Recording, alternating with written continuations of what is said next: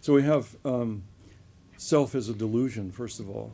The first of the positions to be explored very briefly is the view that there simply is no self or person at all, and that thinking in terms of a self is so destructive of our flourishing that it's a habit of thinking that one should make every effort to break. Some people, when they first encounter Buddhist texts, say that all the possible factors of experience are anatman, not self, and they're tempted to take these texts as denying all validity to the topic of selves or persons. It's not uncommon to encounter Buddhists, in the West at least, who seem to exhibit a mild discomfort when unable to find suitable circumlocutions for such words as myself, as if to use such expressions violates a linguistic taboo that is part of Buddhist practice to observe.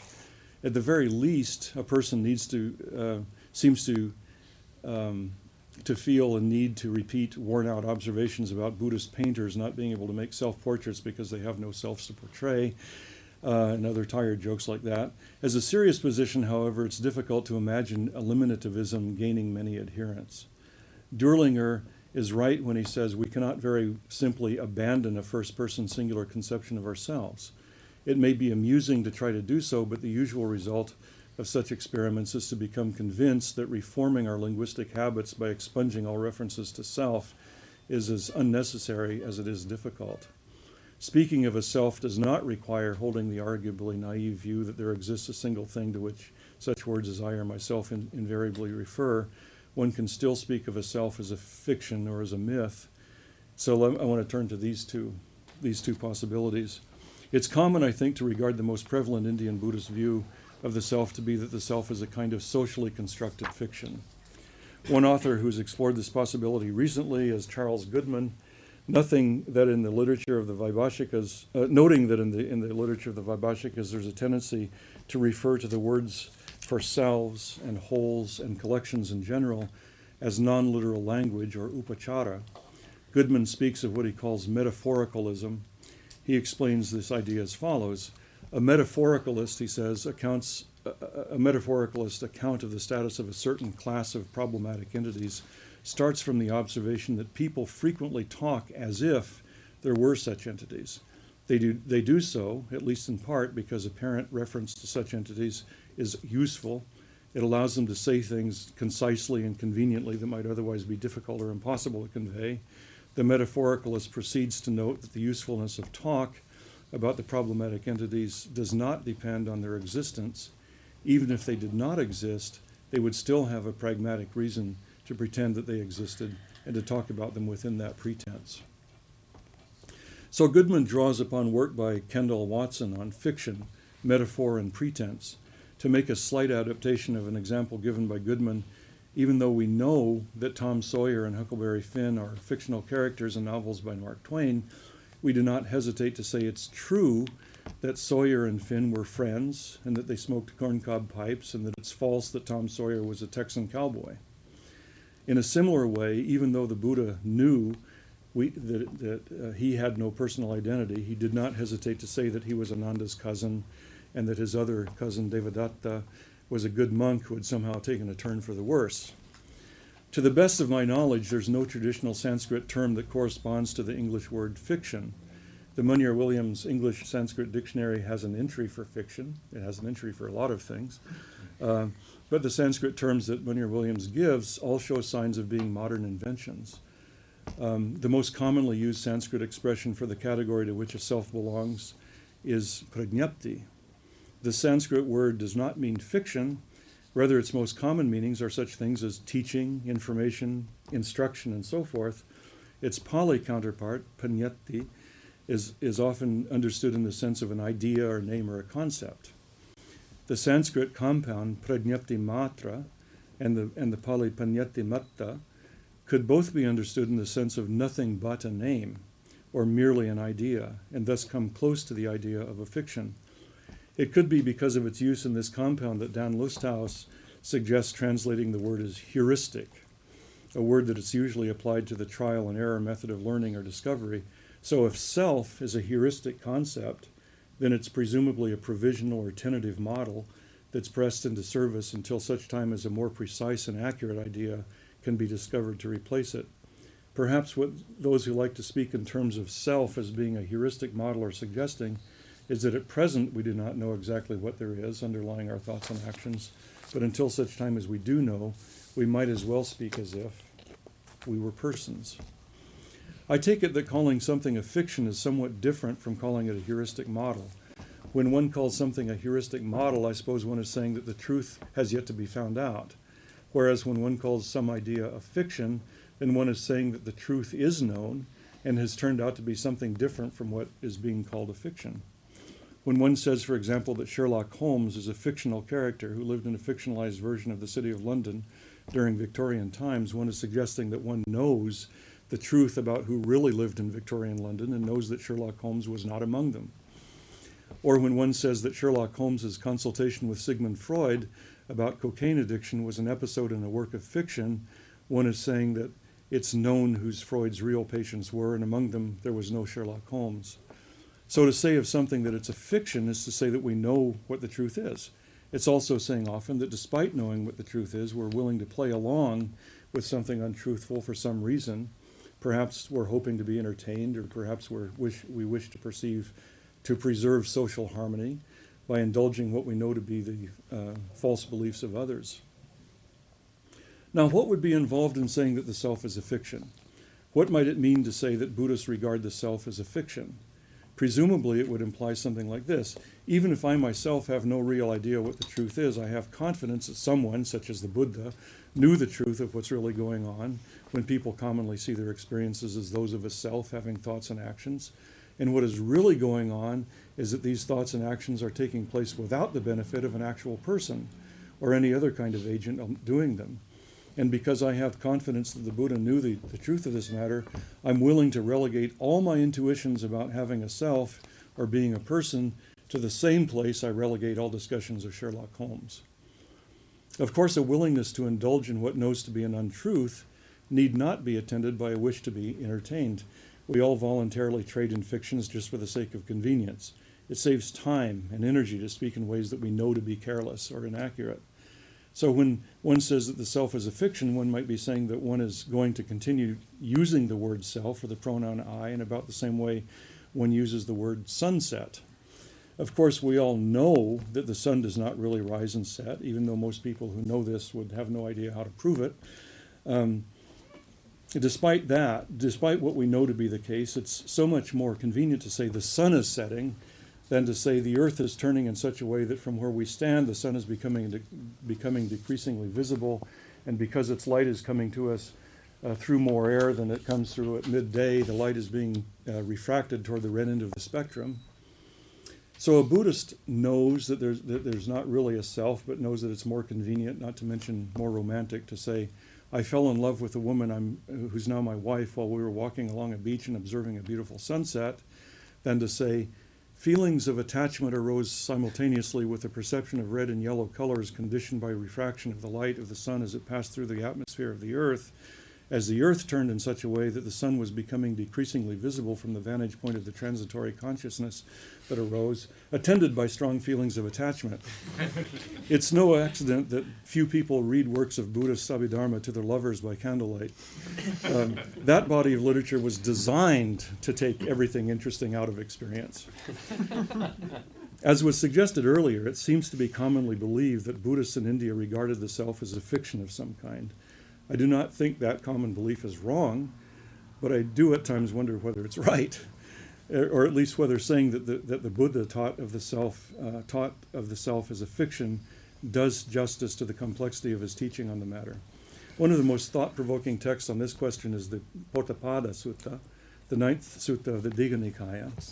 In sections 39 to 53 of that sutta and following, the Buddha is portrayed as saying that there are three kinds of appropriations of self. Atta Patilabha.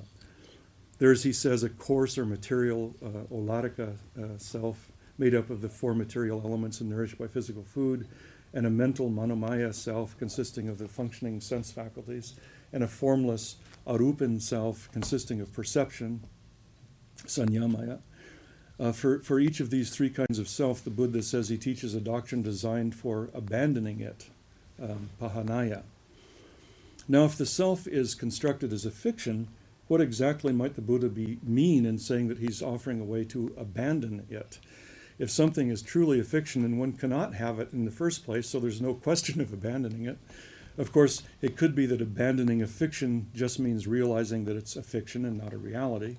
So, for example, when a child comes to realize that the story of a lagomorph who brings decorated eggs to good children at Easter time is a fiction and not a historically accurate narrative, we might say that the child abandons the Easter bunny. This is an odd way of stating the situation, but I suppose it's an allowable way of saying it. So it's possible that when the Buddha says he offers a way of abandoning the three kinds of self, he's conserving the energy that would be required to say that he offers a way of realizing that the three kinds of self are fictions and not realities. While it's possible that he meant something of that sort, there's no strong reason to interpret his words in that way, and that construal does more than a little, feels more like an over-interpretation than the most natural interpretation. In the passages of the Potthapada Sutta that follow, the one just cited, we find the Buddha saying that whenever the coarse material self is present, it would be wrong to call it a mental self, and whenever the mental self is present, it would be wrong to call it a formless self. This point is then illustrated by an analogy with the various stages that milk undergoes. From the cow, one gets milk, and that turns into coagulated milk, which in turn becomes butter, which can be clarified into ghee. When milk is present, one does not call it ghee, and when ghee is present, one does not call it coagulated milk. This analogy sounds like a warning to be sure to use whatever nomenclature is suitable for each phase of a continual process. It's not entirely obvious that this is the best analogy for the different kinds of self the Buddha talked about earlier, since it's not obvious that the mental self is something that evolves out of an earlier coarse material self in the way that, say, ghee eventually evolves out of milk. Before the analogy was given, it sounded as if the point being made was only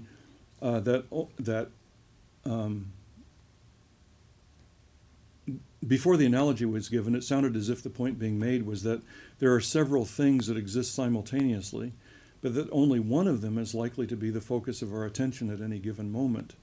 But the imperfection of the analogy aside, it seems as though the point is that one should be careful to give whatever name is suitable to what is being experienced. One is not fully prepared for the Buddha's summary of this discussion. After speaking of how it is appropriate to call a coarse material self by the proper name, he says of all these names, and I'm going to give you a translation, Maurice Walsh's translation, he says, but Chitta, these are merely names, expressions, turns of speech, designations in common use in the world, which the Tathagata uses without misapprehending them. That same passage is translated by T.W. Rhys Davids as follows: for these chitta are merely names, expressions, turns of speech, designations in common use in the world, and of these the Tathagata, one who has won the truth, makes use indeed, but is not led astray by them. Rhys Davids also provides us with a footnote. He says, the point, of course, is that just as there is no substratum in the products of the cow, so in man there is no ego, no constant unity, no soul, in the animistic sense of the word as used by savages. There are a number of qualities that when united make up a personality, always changing. When the change has reached a certain point, it's convenient to change the designation, the name by which the personality is known, just as in the case of the products of the cow. But the abstract term is only a convenient form of expression. There never was any personality as a separate entity all the time. Now, both of these translations, Walsh's and Rhys Davids's, and Rhys Davids's footnote, certainly support the notion that the Buddha is speaking of something like convenient fictions here. One problem with their translations, however, is that there is no basis in the original Pali text for the word merely that appears in both translations. The text does not say, these are merely names. It says, these are names, by which the Tathagata communicates. Now, the Tathagata who uses these names is described as being aparamasan, which is the negation of the present participle of the verb paramasati. This participle, translated as without misapprehending by Walsh and as not led astray by Rhys Davids, usually means something like not being attached or not being influenced. So on the most innocent reading, that is the reading that is arguably the least interpreted in the light of later doctrinal commitments, the Buddha would be saying something more like this: For these are popular expressions, popular ways of speaking, popular terms by which the Tathagata, without being attached, does business, or something that Vyoharati does business. There's no need to see this as implying that the concepts of self are fictitious. All the text actually warrants is that a wise person takes care not to become attached to the self. While it may be helpful under certain circumstances to see a potential object of attachment as a fiction, it's certainly not necessary.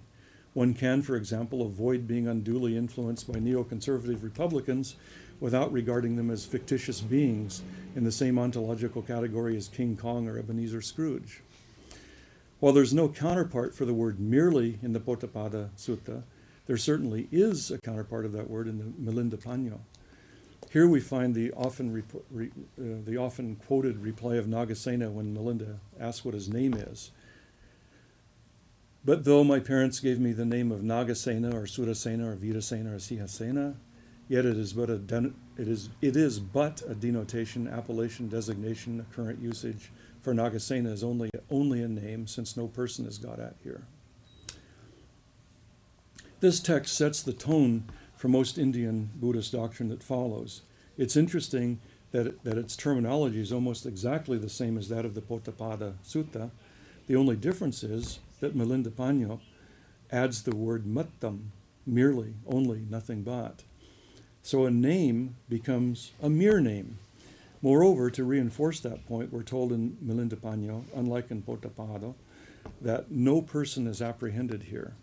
So while it would be plain wrong to say that plenty of Indian Buddhists seem to have regarded the self as, or the person as a kind of fiction, a name without a referent, I'd like to argue that it's not necessary for Buddhists to advocate the view that the self is a fiction. Let's leave the question open for now, and return later to exploring whether there may be a good reason not to follow the hermeneutics of fiction. Let me turn now to the view or the attitude that the self is such a useful construct for some particular purpose that the question of whether the self really exists just seems pointless to ask, what I'm calling the mythological view. One could arrive at this attitude in a variety of ways, but there's one in particular I'd like to look at. A way of being relatively indifferent to the whole issue of truth is to cultivate an attitude like that exhibited by, among others, some Quakers. Quakers are given to using such phrases as the inward light, that of God in everyone, the seed, the inner Christ, and so forth. There's a whole bunch of sort of Quaker language like that that's used. But one looks in vain for carefully formulated theological discussions of what exactly these terms mean, or what the universe would have to be like for them to be the names of distinct entities. They are phrases that Quakers use to speak of a family of experiences and of ways of organizing one's life in accordance with experiences that one sees as significant. If a Quaker finds a way of speaking useful, she might say, that speaks to my condition, without expecting that the way of speaking would speak to the condition of any other person. Expressions such as the inward light are arguably most useful when they are the least defined and most vague. It would not be impossible for a Quaker to function without the concept of the inward light, but the concept is mighty useful and therefore might as well be retained, no matter how much puzzlement it may occasion philosophers, scientists, theologians, and others who make it their business to impose precision on as much discourse as possible. The concept of person or self could be seen as rather like that of the Quaker notion of the inward light. It could be seen as a concept that we agree to use without anxiety as to whether it refers to anything particular, anything that would be certified by a qualified ontologist as legitimately belonging on the inventory list of pieces of the universe's furniture. As mentioned above, neither Dirlinger nor Sideritz mention any view quite like this, probably because nothing quite like it existed in classical Indian Buddhism. There were no Buddhist Quakers, as far as I know. I mention it merely because someone might wish to avail himself of it as a softer version of the view to which I now turn, namely seeing the concept of self as person as a prerequisite to any kind of human enterprise. Stephen Collins, over here to my left, makes the observation that there's a Buddhist literature, Abhidhamma, in which the task is to replace all personal language with reference to impersonal events. In the language of Dirlinger and Sideritz, both of whom are following Derek Parfit and Collins himself, Abhidhamma carries out a reductionist project in which all references to persons are seen as nothing but a shorthand way of talking about a complex of conditioned events. This literature, he suggests, serves the purpose of aiding in the cultivation of certain kinds of unselfish behavior. But no one, not even a monastic, is expected to think and speak in this deliberately impoverished and impersonal language all the time. Rather, the reductionist language is something that some meditators do some of the time in order to cultivate a particular set of virtues. Outside the specialized Abhidhamma literature, however, authoritative Buddhist texts speak without embarrassment of persons, personalities, selves, and characters. Talking in such terms seems useful, if not necessary, for talking of karma, rebirth, ethics, responsibility, and a variety of social roles that monks, no less than laypersons, occupy. As Collins puts it, Buddhist monks as social agents are unitary and enduring persons. It's not simply a convenient or conventional fiction to use ordinary language to refer to such persons. There is, in principle, an analysis of such agency which can dispense with reference to persons, but such a reductionist discourse cannot serve the social, legal, or behavioral purposes of the non-reductionist discourse which it can in principle replace.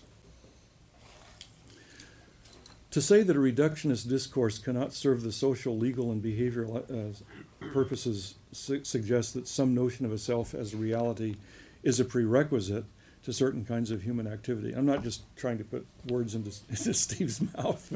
It could be it could be taken as that, right? But I would like to argue. What I would like to argue is that some notion of self as a reality could be seen as also indispensable to the principal goal of Buddhist practice. One might begin with something along the line of John Locke's definition of a person. Person, as I take it, this is from Locke. Person, as I take it, is a name for the self. Wherever a man finds what he calls himself there, I think another may say is the same person. It's a forensic term, appropriating actions and their merit, and so belongs only to intelligent agents capable of a law and unhappiness and misery. There's a lot more that Locke has to say than that, but I wanted to sort of focus for now on this notion of it as a forensic term. Now, if one were to believe that this forensic concept of person were indispensable for both human law and some sort of cosmological law, as Locke did, one could not easily believe that without some such view of a person there can be no spiritual practice aimed at reducing the amount of unhappiness that a person endures.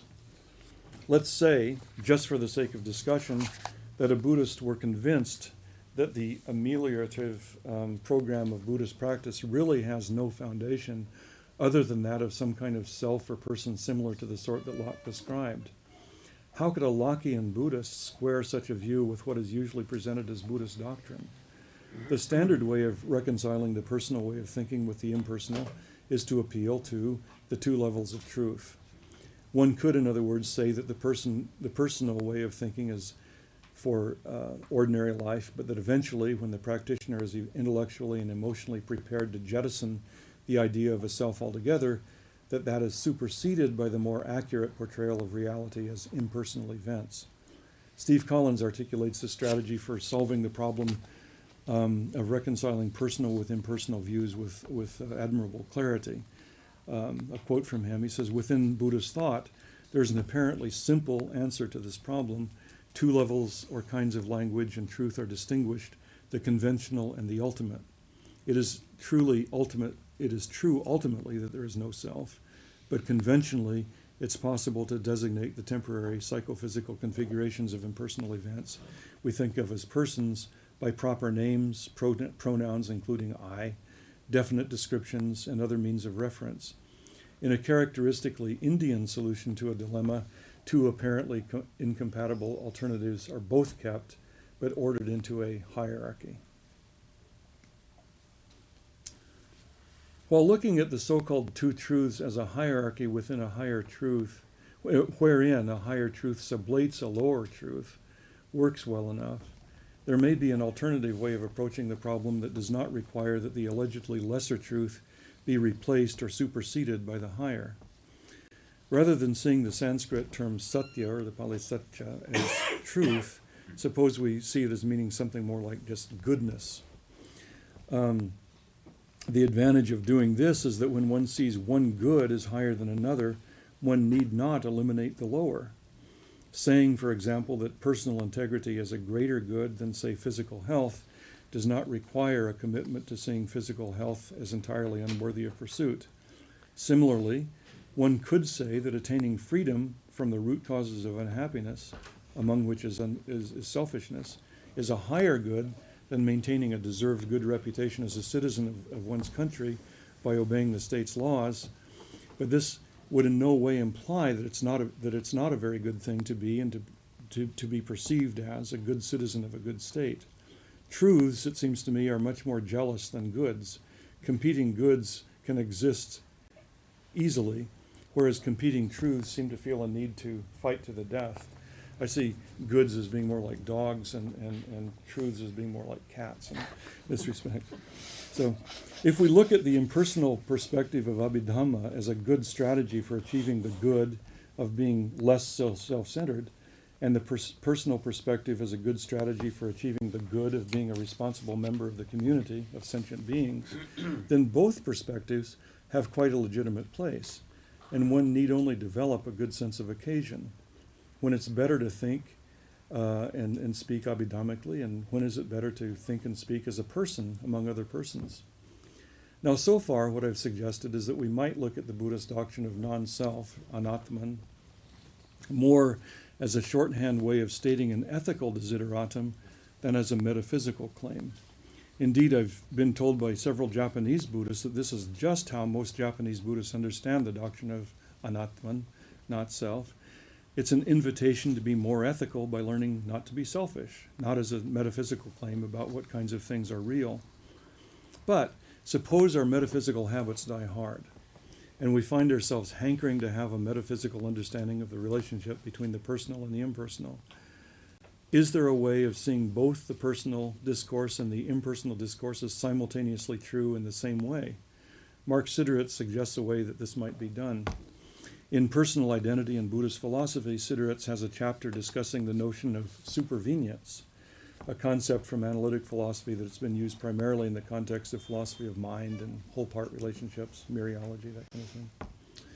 There was a time, about 40 years ago, when some philosophers favored a reductionist way of speaking about all the events we collectively refer to as mind, by saying that speaking of mind is really nothing but a familiar way of speaking about essentially physical events, such as neurophysiological and chemical states in the central nervous system. Talking about mind and consciousness was seen as little more than a carryover from a pre-scientific age when people still believed in souls and spirits and were innocent of biochemistry and synapses. For a variety of good reasons, the reductionist trend gave way to another way of looking at the relationship between mental events and physical events. This way was able to see both mind and body as realities, neither being fully explained by the other, one being strongly influenced by the other. In this way of looking at things, the events that we call mind are said to be supervenient on the events that we call body. A supervenience relation between two classes of property, A and B, exists if and only if any change in one class is explained by a change in the other class. So class A is supervenient on class B if any change in A is explained by a change in B. Sideritz, invoking this kind of relation, suggests a situation in which it might be used. So, quoting Sideritz, he says, "Is it not possible that a more respectable ontological status might be found for persons than that of a conceptual fiction? Specifically, might it not be the case that when sufficiently many psychophysical elements interact in a sufficiently complex way, there arise genuinely novel properties, the occurrence of which could not have been predicted from our knowledge of the constituent psychophysical elements alone? This view, that persons non-reductively supervene on the psychophysical elements, seems attractive precisely because it holds out the hope that we can make do without occult entities while still honoring our common sense commitment to the existence of persons." End of a quote from Sideritz. There are predicates that we can apply to persons that we cannot apply as meaningfully to psychophysical elements, to aggregates or skandhas. Persons have personalities and can know themselves. They can reflect on where they stand in the acquisition of virtue. They can have mentors, undergo psychoanalysis, take up Buddhist contemplative practices, become better citizens, become arhants or bodhisattvas. They can be kalyana mitras. They can be ordained as monks or nuns. They can be abbots of monasteries. They can die, and they can even be reborn, unless, of course, they're arhants. There's no reason to rule out being reborn as more than one person at a time. You could have a kind of fusion, fission rather, of personalities. Somebody could be two people in the next rebirth, for example. These are things that would be possible with the supervenience theory. Since doing many of these things that only persons can do are important to Buddhism as a path, one could argue that being a person is equally important. There's no need for reductionism, and one way of being a non-reductionist is appeal to the notion of supervenience. One of the advantages that supervenience theory has is that it enables one to speak of causal relationships between two sets of complex events without having to specify precisely what elements of one set are influences of precisely what elements in the other. You can speak in this kind of general way. We can even acknowledge that there can be more than one cause for the same kind of event. There can be what John Stuart Mill called a plurality of causes for a given effect, and a plurality of effects stemming from a single cause. While acknowledging that speech is non-reductively supervenient on intentions and on other sanskaras and on the movement of certain muscles in the head, we can also acknowledge that different kinds of intentions could give rise to exactly the same speech acts, and that scoundrels can utter precisely the same words as Buddhas and saints, even though scoundrels and saints do not have exactly the same mentalities. These acknowledgments are more difficult for a reductionist. Dharmakirti, for example, defines the particular nature, the swabhava of a being as the totality of its causes, sakala karana samagri. This would mean that two things that had different complexes of causes could not have the same nature. And from this it should follow that the speech of a swindler could not have the same nature as the speech of a Buddha. Part of the causal complex of a Buddha's speech is a desire to liberate sentient beings from their troubles, while part of the causal complex of a swindler's speech is to take advantage of a sentient being's naive trust. And since these intentions are very different, the resultant speech acts should be different according to the way that Dharmakirti defines nature. So how could their speech have the same nature? Why should it be impossible, as Dharmakirti acknowledges it is, to know from what a person says or how she says it whether she's a charlatan or a Buddha? Puzzles of this kind do not arise for those who analyze events in terms of non-reductive supervenience, because such analysis begins with an acknowledgement that the causal relations among things complex enough to be interesting can be talked about in general, but not in detail. In other words, we can know that the shape of a kernel of popped corn is caused by heat, but the popping of corn is such an enormously complex event that it's impossible in practice to say just why a particular kernel of popped corn has the shape that it has.